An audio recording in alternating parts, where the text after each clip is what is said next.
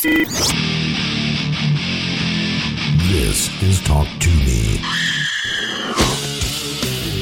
the official podcast of MetalNexus.net. Your host, Joshua Toomey, bring you epic rants, anecdotes, and interviews with heavy hitters from hardcore A new life begins! to hair metal. This is Talk to Me. What is up, everybody? Welcome into another episode of Talk to Me, the official podcast of MetalNexus.net. Make sure to head over to Metal Nexus right now for all of your metal news, reviews, interviews, and the archives of this very podcast.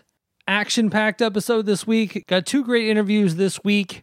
One with John Cooper of the band Skillet and Fight the Fury. And we also catch up with Jakey Lee, former guitarist of Ozzy Osbourne, current guitarist of Red Dragon Cartel. Both bands have albums out. Fight the Fury's album out this Friday, October 26th, called Still Burning. And Red Dragon Cartel's album, Patina, is out November 9th. And speaking of upcoming releases, we have friends of the show, Versus, with their album Stasis out November 9th. We will be checking out a song called Landslide. It's available on Spotify now, and you can also check out the full video over on YouTube. And if you are in the Louisville area, make sure to go November 10th to the Tiger Room at their CD release show. Pick up a copy of the latest album, Stasis, and let's check out Landslide right now. You are listening to Talk to Me.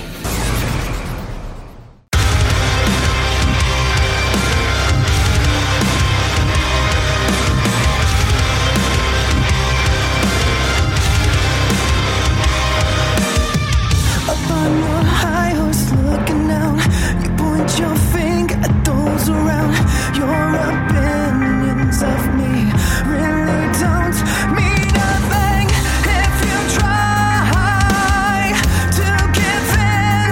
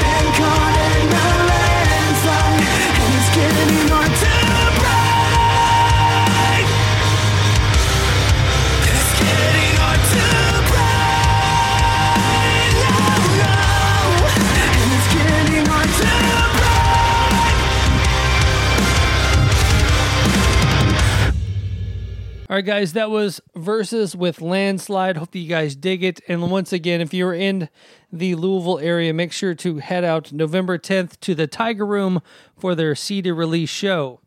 As you guys know, this podcast is brought to you by Good Company with Bowling. Yes, our good friend Scott Bowling down in Atlanta, Georgia, with his great YouTube show, his great channel, Good Company with Bowling. If you like great interviews with great artists such as members of Korn, Seven Dust, Stuck Mojo, Fozzy, Islander, so many other great bands. He has his interview with Eddie Trunk out.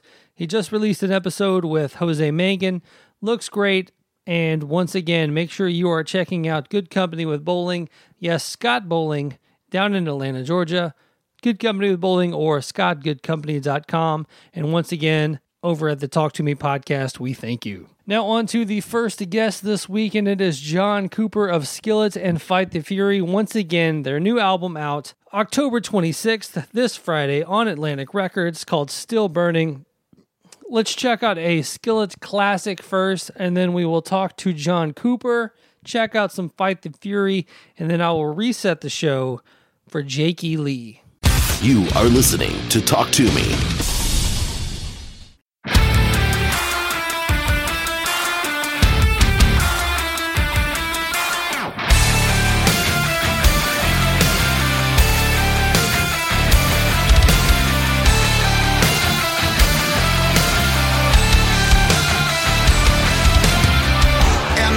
And the million faces formed together, made for elevation. And my soldier won't surrender faith. It's like a fire that never burns to embers. The voice of the unheard. Love is the answer. I gotta speak it, believe it, that's how I feel inside. I can't sit here quiet. You can take my heart, you can take my breath when you pry it from the cold dead chest.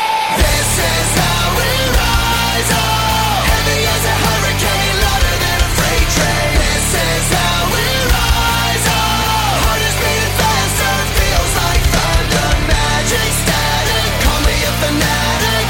It's our world, they can never have it. This is how we rise, oh, it's our resistance, you can't resist us.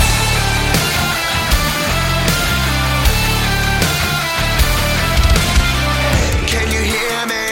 Are you listening? Sleeping and the shadows could be making history.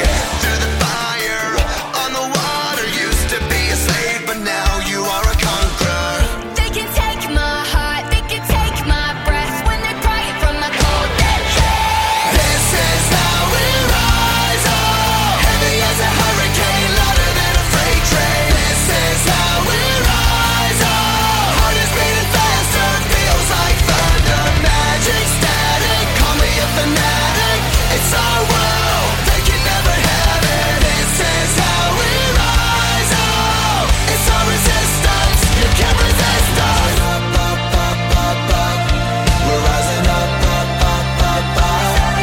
Rising up, up, up, up, up. We're rising up, up, up, up, up.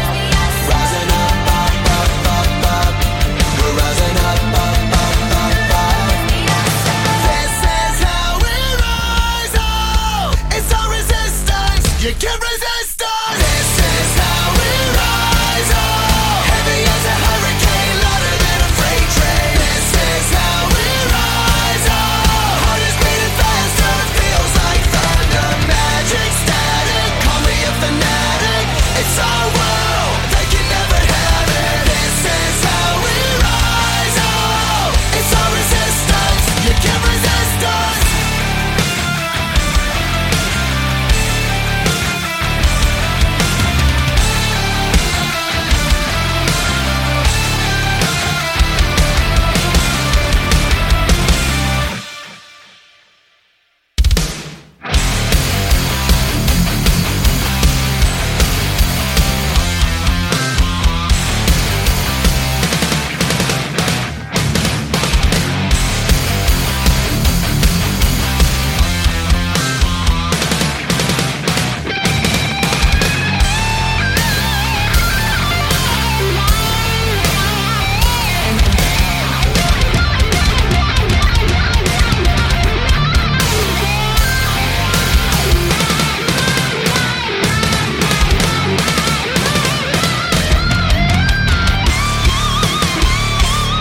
right, guys, we have John Cooper of Fight the Fury and also of Skillet on the line, and one of the best beards in metal.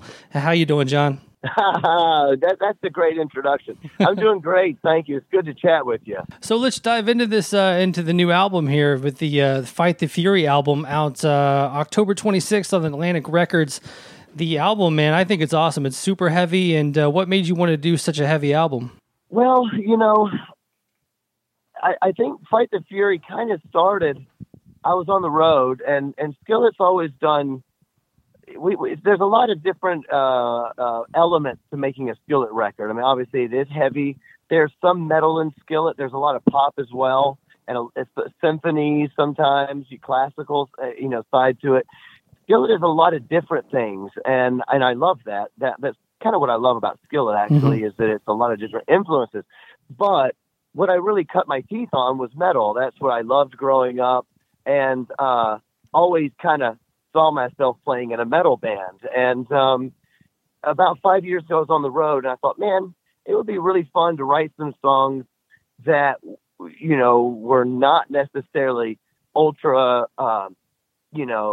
cookie cutter for a radio format, right, or ultra commercial for some certain kind of listener, and just kind of cut loose a bit into a little bit into prog world, a little bit into the metal world, and a little into the screamo world. And that's kind of how the project idea started. And I started writing a couple songs, and I just felt that they were a little too heavy for Skillet and a little too dark. And I thought, if I could do anything I want to do with this, I just would cut loose on it. And that's where Fight the Fury started. Now, you said you wanted to do some heavier stuff. Were you ever nervous about Skillet fans kind of taking the stuff the wrong way, or maybe thinking it was a little too heavy for them? No, to tell you the truth, I mean, Skillet has had songs and or albums in the past that have been, approaching the heaviness of the Fight the Fury project, especially our album called Collide. Mm-hmm. It wasn't necessarily that. I just felt that in order to reach the Skillet fans and to do Fight the Fury, it might be a little bit just shocking with some of the more ballads that Skillet has, some of the poppier stuff. In order to have it and then legitimately have, My Demons from Fight the Fury on the same record, I feel like each kind of makes the other a little bit less legitimate, because Fight the Fury, I would have to dumb it down a little bit. It couldn't be as screamy. And not only that, I actually think part of what makes Fight the Fury heavy is that it's in the lyrics. I think that it's just darker. And I think that, even though Skillet's done some things that would have dark imagery, I felt like I would have to lighten up the lyrics of Fury to make it fit on a Skillet record. And I just didn't want to do that. I just didn't want to cannibalize the song. I wanted it to be what it wanted to be. Now, you did say that you started writing this stuff in 2013 and kind of put it all came to fruition this year. I mean, how long have some of these songs been laying around, like riff ideas or just song ideas, or was it just the idea to do a heavy band kind of was 5 years ago? Well, the idea came before the first song. My Demons was the first song that I wrote for the project, and that was about 5 years ago. And there was talk about possibly putting it on a Skillet record, but I just didn't think it. I loved the song. I didn't think it belonged, and I thought, no, I'm going to wait, and one day maybe I'll get to release this other project. And some of the songs I wrote specifically. Let's see. There's a song that ends the EP called "Lose Hold of It All." Mm-hmm. That was a song that was written specifically for this project. In fact, that was the last song I wrote for the project, I believe, and that was something that could never be on a Skillet record. It was just too heavy and too whatever it was. But then there's a song on the record called "I Cannot," and that chorus I actually wrote for Skillet 3 records ago and turned it in, and it never got recorded. And I turned it in for the next record and it never got recorded. And I just said, you know what? I love this song, and I really think it could go on a Fury record. I think it's been overlooked because the lyrics are kind of quite dark, and they have a little bit of a different side to it than what Skillet usually does. And so I rewrote the verses and kind of massaged it to make the verses, pretty gnarly and heavy, and ended up being, I think, maybe one of the best songs on the record. Yeah, and the one song that keeps jumping out to me every time I listen to it is "Still Burning." Man, I love that one. That's a good one. Well, thank you. I appreciate it. It's funny because it's the kind of music that everybody has a different favorite song. And a lot of my friends, or even like my Skillet's drummer, Jen, Jen loves Still Burning. That's her favorite one. And there's a certain romance to that song, and even maybe emo nature to it, or something that I think a lot of people are gravitating towards, which I think is cool. Right. And speaking of Jen, you know, she's doing her solo stuff. You've kind of got this stuff going on. Is this a time in Skillet's career where you're wanting to kind of branch out a little bit and kind of put Skillet on the back burner for a second and reconvene later, or how is this working? Right. Skillet is actually, we're almost done recording our newest record. And in fact, we were originally going to be releasing that album this month, actually, was the plan. And we've been working on Jen's solo project for about 3 years, and trying to find a good time to release it. And long story short, you know, a few months back, I believe it was in April, all of a sudden it looked like we would have a really good window to release this album and give her a chance to tour it and kind of spread her wings, like you just said. And so that kind of was the thing that started it, this little bit of a break that we have. And I thought, you know what, if we're gonna push Skillet back a few months, then it gives Jen a chance to tour a little bit and you know, build her brand. At the same time, it gives us a little extra minute to write some new Skillet stuff, even though we could have been done with the record by now. But it's always good to have a little extra time, right? And it provides me the opportunity to you know, the caveat for me was getting to release this Fight the Fury project that I've kind of been dreaming about for 5 years, and I already had the songs recorded. We recorded them within the last year and a half. So I've been sitting on the record waiting for a good time, and so it all just kind of worked out. So in a way, Skillet is taking a small hiatus, but not that long. We'll be releasing a Skillet record next summer. And will you be touring the Fight the Fury band? Will you be doing shows or tours and things like that? Yeah. We're starting with a tour in Russia, which will be in December, and then I'm hoping that we will be touring America in January.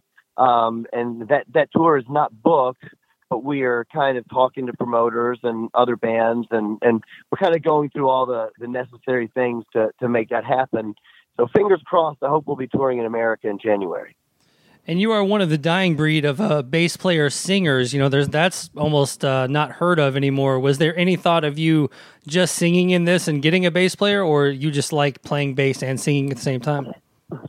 Well, to tell you the truth, part of the fun of Fight the Fury is that it's really riffy. It's kind of like what all guitar players want to play in a riffy band because they get to show off. And amazingly enough, I'm not sure. You know, me playing bass has never gotten a ton of attention. And I thought, you know what? Why would I let somebody else play this? Right. This is I get to show off a little bit. People, I think for the first time are going to be like, oh wow, John can play bass. So it's a little bit of a cool time to show off. Half of the fun of Fight the Fury is that it's really riffy, lots of guitar solos, and it's a little bit prog. Some of the pieces of the record kind of go back to an early Metallica. Like even the bridge of Still Burning, which you talked about. Mm-hmm. When I was writing the bridge, I just thought, man, what would Metallica do? This doesn't need a bunch of vocals and a bunch of lyrics. I think we just need to go into some riffs, you know. So there's a slight touch of that kind of early Metallica metal, which I thought was fun, and you got to play that on bass. Now with Skillet, you're tagged as Christian rock and Christian metal. Is Fight the Fury kind of under that umbrella, or are you trying to be a little bit more secular with this? Is there any kind of label put on this? Yeah, here's the explanation for that, and unfortunately it's long, but it's because I like to cover all my bases here. Let's do it. A lot of the Christian music fans, they want to know that you have not sold out your faith. And that is why they a lot of times want to know, are you still a Christian band? What is that? So I always like to say when people ask me that question, the first thing I would answer is this: I will never, ever sell out my faith in God, because that's way more important than music or career or money or anything. It's who I am. So that will never happen. Having said that, Fight the Fury is not a Christian band. That's not to say we're sold out or we're not Christians anymore, because we actually, all of us are Christians. And I still write. I'm going to write about what I believe in and things that affect me. But I think the point of Fight the Fury is what takes it different. Fight the Fury is just about metal. It's about riffs. It's about, emotion and metal. And the point of it isn't necessarily to be writing religious songs. So in that answer, no, it's just a metal band. But to all the Christian fans out there hoping that I'm not a sellout, don't worry, I'll never sell out my faith. Absolutely. And let's kind of go back. I think you and I are roughly the same age. I think you're just a couple of years older than me, and it seems like we probably both grew up on the same metal. So what was kind of your introduction into metal, and what did you grow up listening to? Oh, Metallica. I mean, Metallica, in my opinion, it will always be the best metal band of all time. I mean, when I heard Metallica, something like awoke inside of me. Nice. When I was in 6th grade or 7th grade, and I heard One by Metallica in the drums, the double kick. I'd never heard anything like that before. It was so legendary. And but truthfully, from there, I really just loved all rock music and even a lot of pop music. I loved Bon Jovi and Motley Crue, and even going into like all the glam metal of the 80s. I loved all of that stuff, which you can hear in Skillet's music. Skillet's very much a hard rock pop band, really. And then it was later in high school, when I was, say, 17, is when I fell in love with progressive rock, because up to that point I'd never heard it. And when I heard Dream Theater and Yes, of course that was more like classic prog rock, like Yes and Kansas and Genesis. Then I really went crazy, because I was already a musician. I played piano and I played the trombone, and I was kind of quite into the science of music, and I liked that, the complexity of music. And when I heard rock bands playing very complex classical music, basically, it really did something to me. And you only hear that in Skillet's music a touch. You can hear it here and there, but you hear more of it in Fury. Yeah, that first Dream Theater album still jumps into the Spotify playlist and whatnot. And you can't go wrong with what was that, Metropolis Part 2 or whatever? Man, what a jam! Oh yeah. Pull Me Under was awesome. Yeah. That's when I first heard of the band, and we're not Fight the Fury is not prog rock, but there's a little touch of it in there, and some of the time signatures and stuff like that. And going back to Metallica, was that the reason you picked up bass? I know that was obviously the reason that I picked up a bass was Cliff Burton and Jason Newsted. So was that what made you want to play bass, or was there something else? Truthfully, no. I didn't really even know anything about bass. I was a singer in a band, and we had a full band, and I was like, oh, okay. I didn't really know that much what bass was until that. And I started singing in my first band when I was 14 or 15. And then when I was about 19, the bass player left, and we could not find a bass player anywhere. Nobody really wants to play bass because there's no glory in it, And I could not find a bass player. So I was like, you know what? Like, how hard could it be, I played a few other instruments. I didn't really play much guitar even at that point, but I thought, I'm sure I could do it. And I just kind of picked up bass then, and at the time, my new favorite love was King's X. And it was also cool because King's X, Doug Pinnick, was a singer/bass player. Right. I guess technically they all sang, but he was kind of the front guy. Yeah. And that was kind of cool. So if I had to bring it down to one inspiration, I would say that Doug Pinnick was kind of like my bass hero. When you approach Atlantic about Fight the Fury, do they say, hey, we hear you're doing a project, or you say, hey, I'm doing this project, do you guys want first dibs kind of thing? And what was their reaction to the band? Well, actually, I mean, more the way it went was that, like, they wouldn't get first dibs. They'd get the only dibs because I'm signed to them. So I had to kind of like cross my fingers and hope that they liked it, because I would be just allowed to go anywhere else because they Skillet's on contract, but I am Skillet. So I don't mean that I am Skillet. What I mean is they own me too. Right. Skillet's not just me. And so, when I first had the idea, I took it to my manager, and he thought, yeah, maybe so. And I recorded a song, sent it to the label, and I said, hey, this is what I would like to do. And funny enough, they were like, hey, that's a great idea. It could be really cool. And it was kind of a strangely easy process. And I think probably, I think they kind of like threw me a bone a little bit, let me do what I wanted to do. I produced it. I wrote the whole thing, and I did the art direction for the cover art, and I kind of produced the video we're releasing. They're kind of just letting me kind of like have my baby and do whatever I want, which is really great, and kind of allows me something that I can just do whatever I want to do, and who cares about the consequences? Make music that I really love and hope that the fans like it. And as long as we keep the budgets down, I think they were fine for me to do that. Well, cool, man. Well, let's end it on, like I said, the new album, Fight the Fury, still burning out October 26th, Atlantic Records. My Demons is already out, so let's play that at the end here, and just maybe a quick story about the song. Yeah, sure.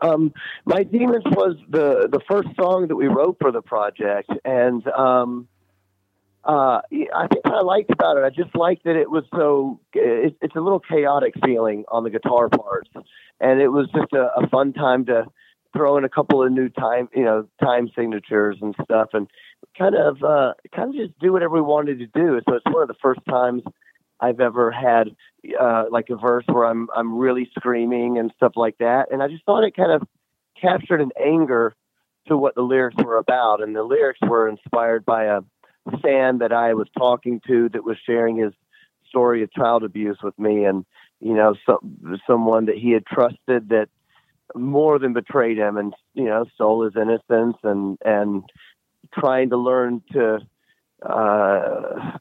can never forget, but trying to learn to forgive someone who's hurt you in that kind of a way. And the story made me very angry, and there were some things in my life that I could relate to about it, and that is why I wrote the song. So it's got an anger to it, but it's also got a little tinge of healing to the song as well.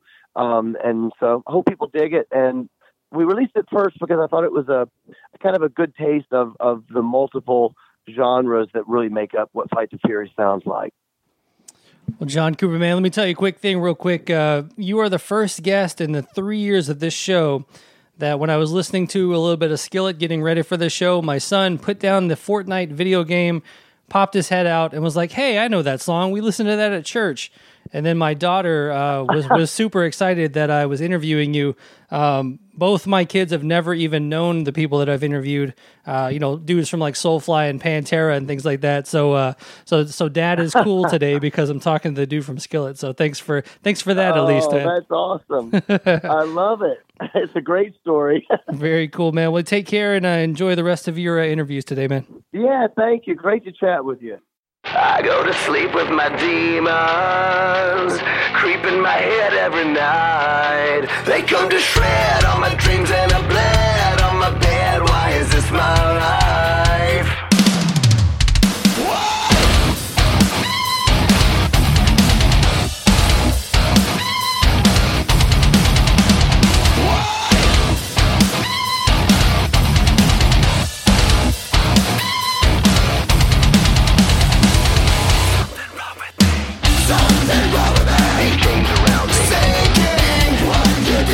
I can't let go.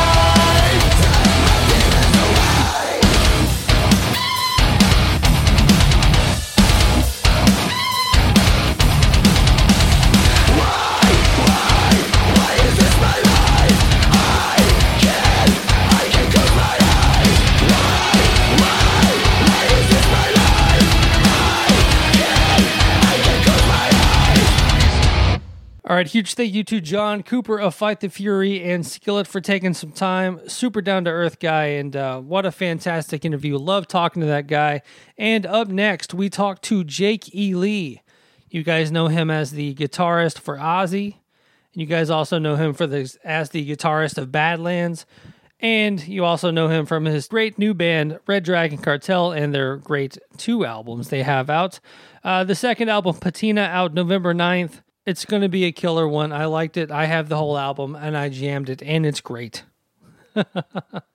This is a fun interview, and it starts off very goofy, very off the cuff. Had a lot of fun talking to Jake, a very down-to-earth guy, and kind of went with anything. So a lot of fun. If you guys are checking out the podcast for the first time, to check out the Jake E. Lee interview. Thank you so much for checking it out. And without any more of my ramblings, let's listen to some classic Ozzy. Talk to Jake E. Lee, listen to some new Red Dragon Cartel, and I will talk to you guys momentarily. Hey, what's happening? This is Trevor Phipps from Unearth, and you're listening to Talk to Me. Hey!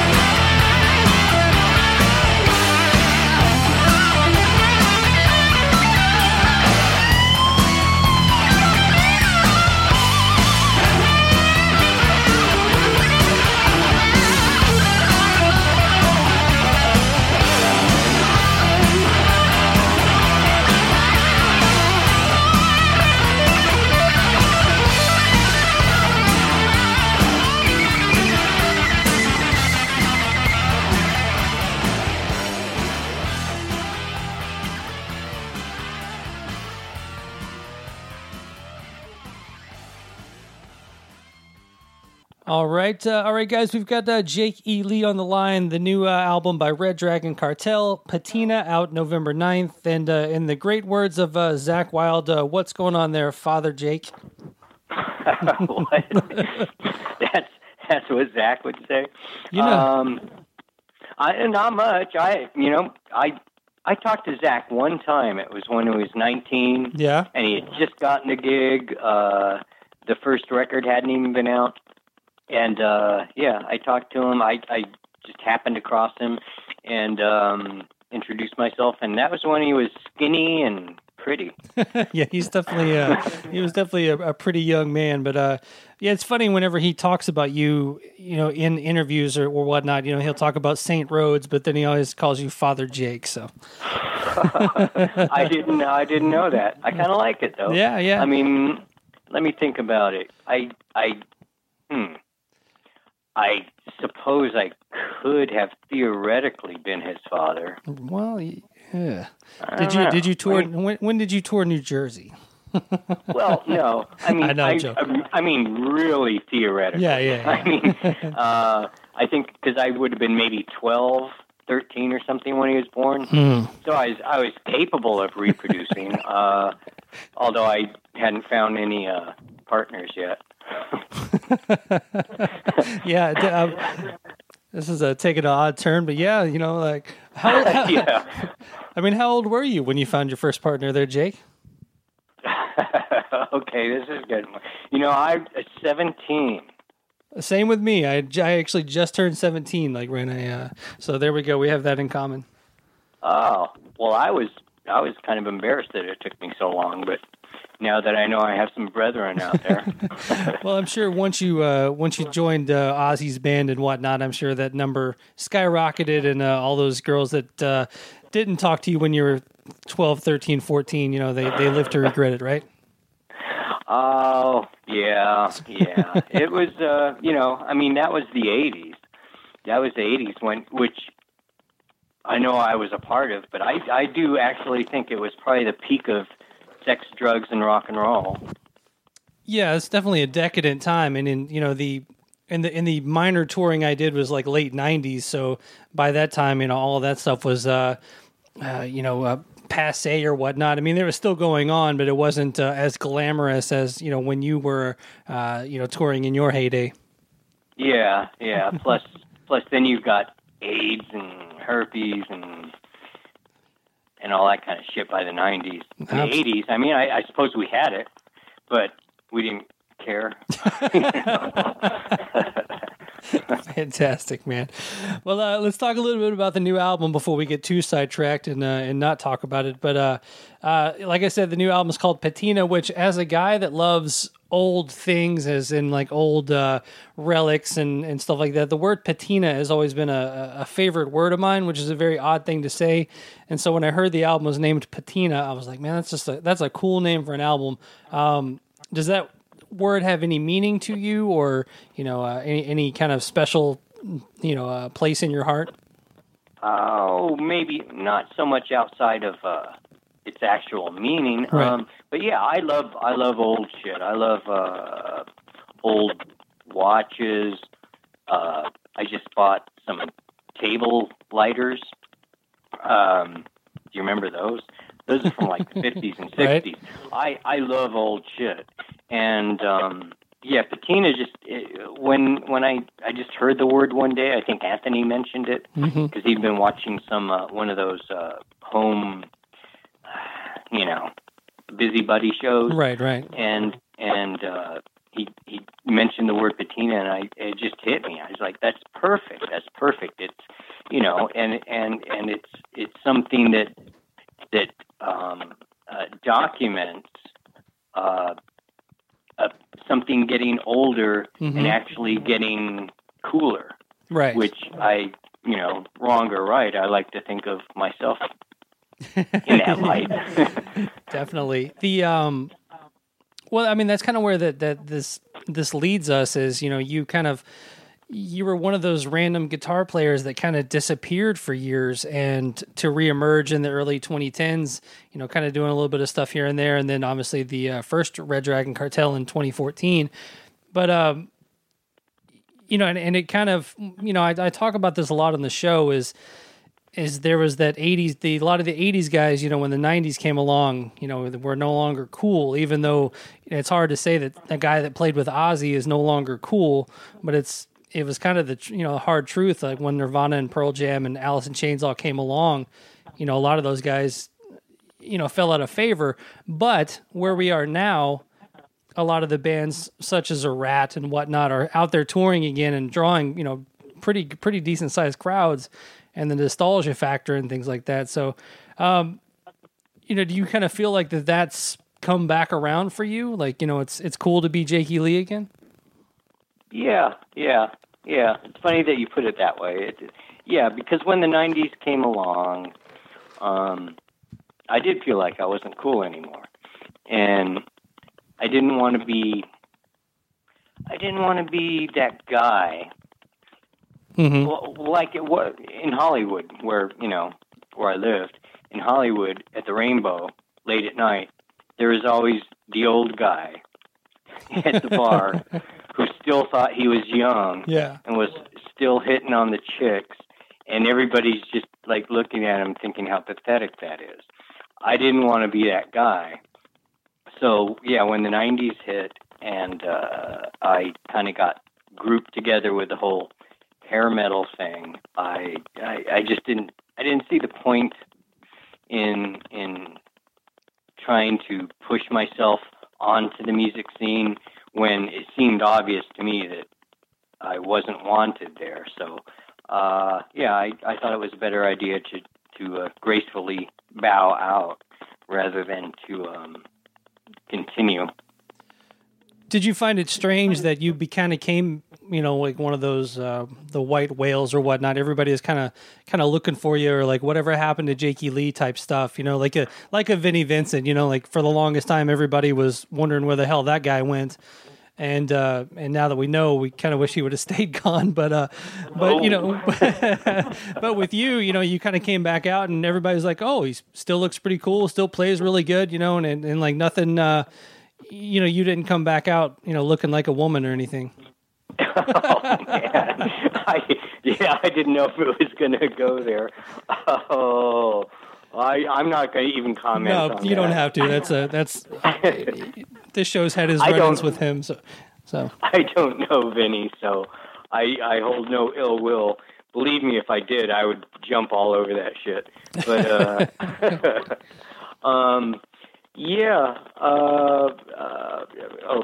let me think about what the actual question was. I wasn't fat, right? And I still had my hair. So it was, it wasn't hard to present myself like, oh, look at me, here I am again. And I felt, it was, there's a certain amount of time where if you were in the previous generation or whatever, you're no longer cool. Mm-hmm. And then if you ride that out long enough, you sort of become cool again just because you are so old, I guess. But you know what I mean. Yeah. It did become sort of, I didn't feel like I was pushing myself on people. Mm-hmm. After all those years where I was retired. I felt more like I was welcomed and greeted by people that amazingly still gave a shit that I was around. And there is a certain amount of time where if you wait it out, you're kind of, if you were cool once, unless you really fuck up, you'll be cool again. Mm-hmm. I've had, Mike Howe on here from Metal Church, and, kind of the question for him is like, you were gone for so long, you're back, but where did you go? What did you do? And, were you raising a family? Were you just kind of hanging out? I mean, what does one do for that long a time? Just kind of hanging out. I raised my daughter, and, but when she flew the coop, I just, I had other interests. Prior to that, I'd been really into cars and working on them, and I think it's another side of the brain where music is an artistic thing, and it's not down to mechanics and unless you're Yngwie Malmsteen or something. Right. I will badmouth that motherfucker. Anyway, and but you know what I mean. It's more of an artistic endeavor, and working on a car, rebuilding a carburetor, rebuilding a transmission. That's very much the other side of the brain. It's all mechanics, and it's either right or it's wrong. And so I found an outlet doing that while I wasn't in the music business. At first it was cars, and then it became computers. Towards the mid 90s, I really got into computers, and I would build them up and make gaming computers for my friends and fix people's computers. It was so I was always engaged in one form or another, just not necessarily with music. So what is your beef with Yngwie? He's a dick. I mean, that's my main problem with him. Is he's an arrogant fucking asshole, and he always has been. I don't know if he is right now, to be honest. I haven't seen him in forever, but I can only assume that if when you're younger you're that arrogant and that big of a dick, that you really never change. So I assume he still is, but no, he was just he was a dick. I don't know, and he was a great guitar player. But even then, he was really good at one little thing that he does. Doing the sweeps and arpeggios and playing fast.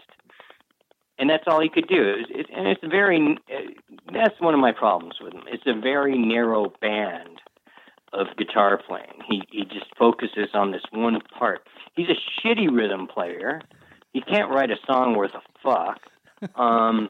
And I'm saying this, and it sounds bad. I feel a little bit bad, but knowing what an asshole he is, I don't feel that bad.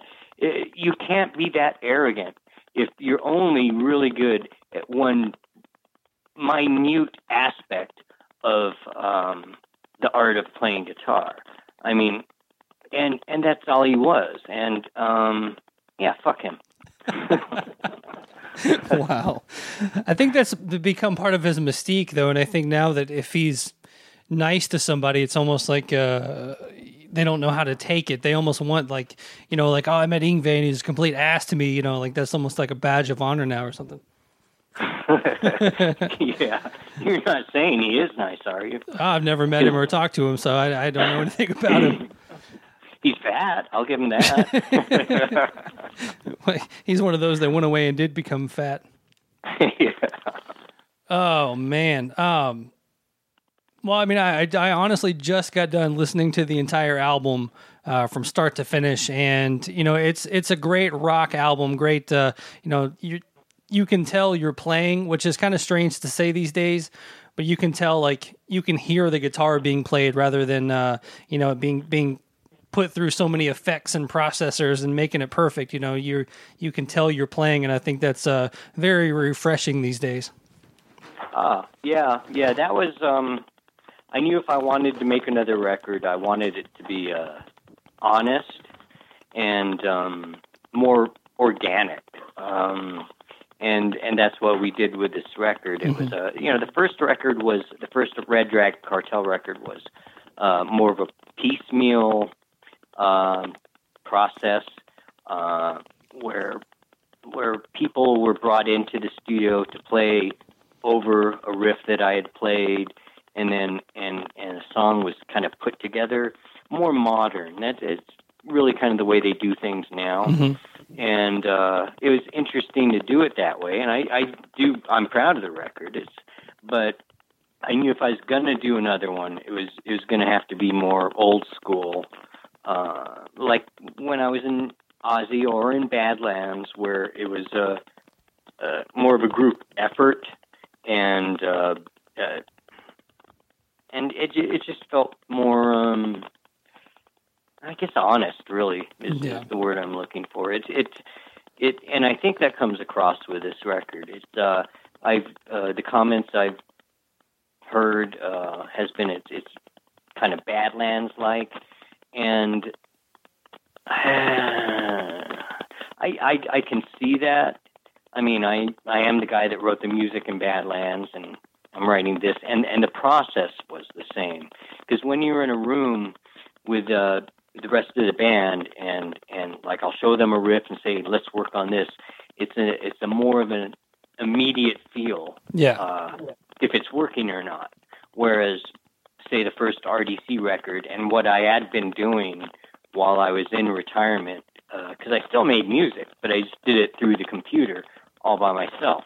And you can come up with something you think is good in a room by yourself, and then really analyze it and overthink it, and do because you can do that with the computer. You know, you have all these programs and shit that you can fuck around with, and you can do that and think you have something really great, and then present it to a band and realize, oh shit, this doesn't work. Exactly. So with the new record, it was done more old school, and I think that's a lot of when people say it sounds like Badlands. I think it's more maybe the result of the process, and it certainly wasn't a conscious effort to make it that way. This is all this is new music, and it's just what I came up with at the time. Yeah, and I think that's, in my years of playing, being in a room and jamming and bringing a riff or two to a practice, and saying, hey, I got this riff, and it matches your riff and whatnot is kind of a lost art. I recently did a project with some other podcasters where we did a cover, and like the drummer was in Philadelphia and the guitar player was in Detroit, and so the drum tracks were sent to the guitar player, then those two tracks were sent to me, and then we sent out the singer was in like Arizona, and it came back cool, but it kind of feels stale because we were all just tracking in our houses rather than jamming it out in a room together, and being able to like feel a vibe, and when a riff is going good, everybody gets that big old shit-eating grin on their face and stuff like that. So that's something you miss when you're just file sharing. No, you put it perfectly. Yeah, it still can come out cool, and it is sort of amazing that you can record something with somebody across the world. Right. It's a good thing, but if you do miss the if you're playing a riff and then the drummer comes up with something, the bass player comes up with something, and then the bass player turns to the drummer and says, wait a minute, what did you do right there? Right. And then he plays it, and then they play it together and says, how about if we try this? It's more, people working with each other and maybe changing something that you wouldn't have thought of, except for the fact that everybody's in the room at the same time. And you will miss that by doing the cross-country, right? By doing it over the internet. Everybody will play their part, and it could be cool parts, but you miss that interaction with the musicians, where maybe the sum of the parts could have been made better with that musical interaction. Oh, absolutely. You miss the guitar player is trying to get it just to get a tone, and he plays a riff, and you're like, wait a minute, what was that? And you're like, I don't know. And they play it again. The next thing you know, you're writing a song. You definitely can't get that over the internet. Oh no, that's cool that you brought that up. I hadn't even thought of that, but yeah, there's been a lot of times where I'm warming up or just trying to get a tone or making sure I'm in tune, and one of the other musicians in the room will say, "What the fuck was that?" I said, I don't know. I was just doing something. It's just noodling. Play it again, and it turns into a song. Rock and Roll Rebel was like that. I was, because the beginning of that song is just a little bit of a stretch. I was just stretching my fingers, and I didn't think it was a riff at all. But yeah, the bass player said, "What was that you just played?" And I said, "Nothing." But then it turned into a whole song. So yeah, no, interesting. I hadn't thought of that aspect. What are you saying, man? I thought Ozzy wrote all those songs. Yeah, I don't know what to say to that. Yeah, Ozzy is he's famous for doing that. Yeah, it's funny, and I don't want to get into that, but I think it's funny how many band leaders, singers out there. If you look at the liner notes of their albums, it all says like, all songs written by, and you're like, that guy can't even play guitar, like how but whatever. Yeah, we let's talk about the band a little bit. You've got Anthony Esposito on bass, Phil Varone on drums, and your singer Darren Smith. How did the band come together? I know that you kind of went through a little bit here and there, but this seems to be like a solid band at this point. Yeah. Well, let's see. Let's go one at a time. Anthony on bass. When the original Red Dragon Cartel went out on the road, the bass player, I didn't really want him to be the bass player. He helped put the project together, and he ended up pleading with me to please let him be a part of the band. And so I did it out of the kindness of my heart. I let him be the bass player, but he was a god awful bass player. He was just horrible, and eventually I just couldn't even take it anymore. And that's when I got Greg back in the band.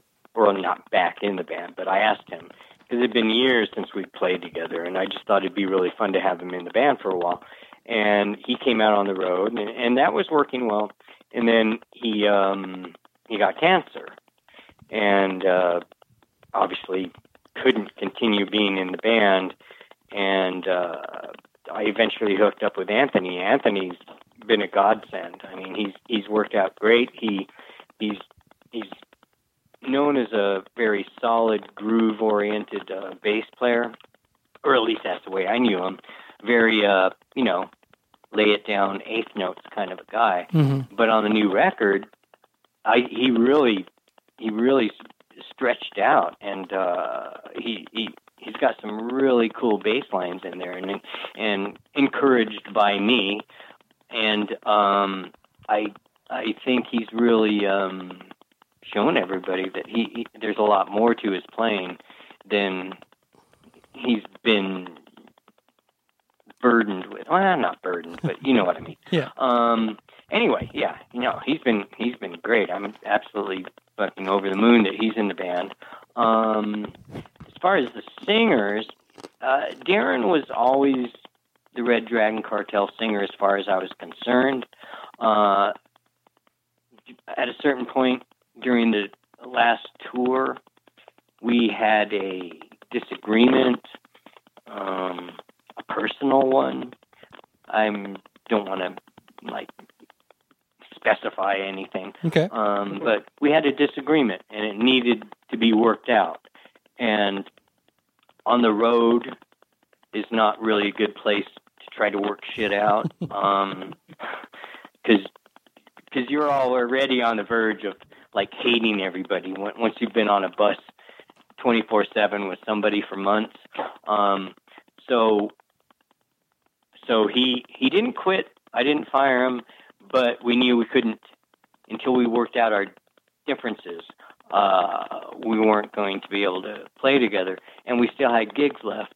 So I looked for some singers, and I think there's 4 of them. Whatever, doesn't matter. Let's say there was 4 singers available, and rather than audition them and then pick one, I said, well, let's give each singer a certain amount of time on the road. We had, 6 weeks, I think, so everybody got 10 days or so to go out on the road, and that's how we had it planned out. And I think people were under the impression that I hired a new singer and then fired him while on the road and then hired another one.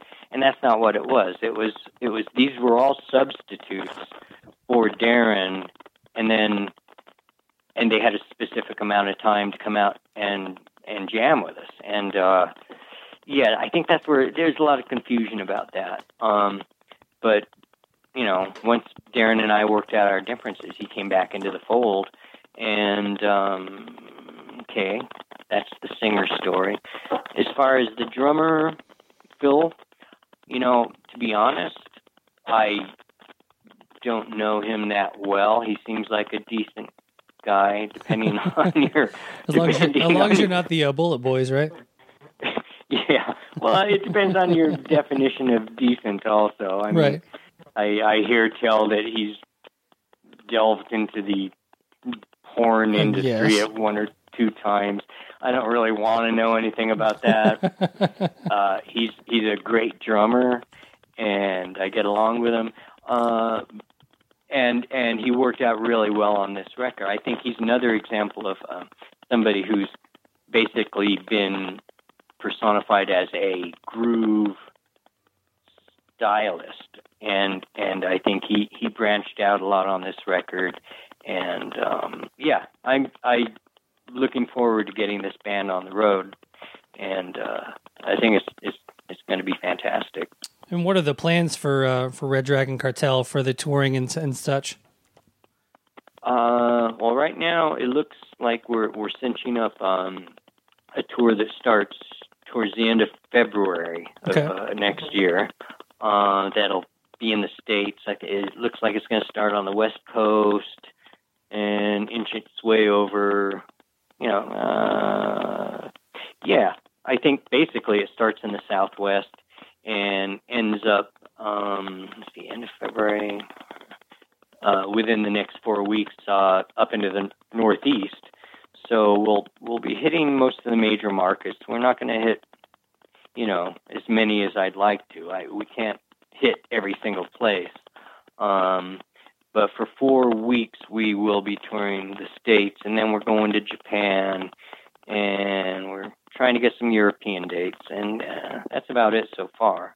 And once again, Jake, man, it's been great talking to you, and this has been a blast talking to you, actually. And you know, good luck with the new album. The new album, once again, Red Dragon Cartel. The album called Patina, out November 9th. And Father Jake, man, it's been great. Father Jake, I got to remember that. I like that. All right, no, it's been a pleasure. Thank you.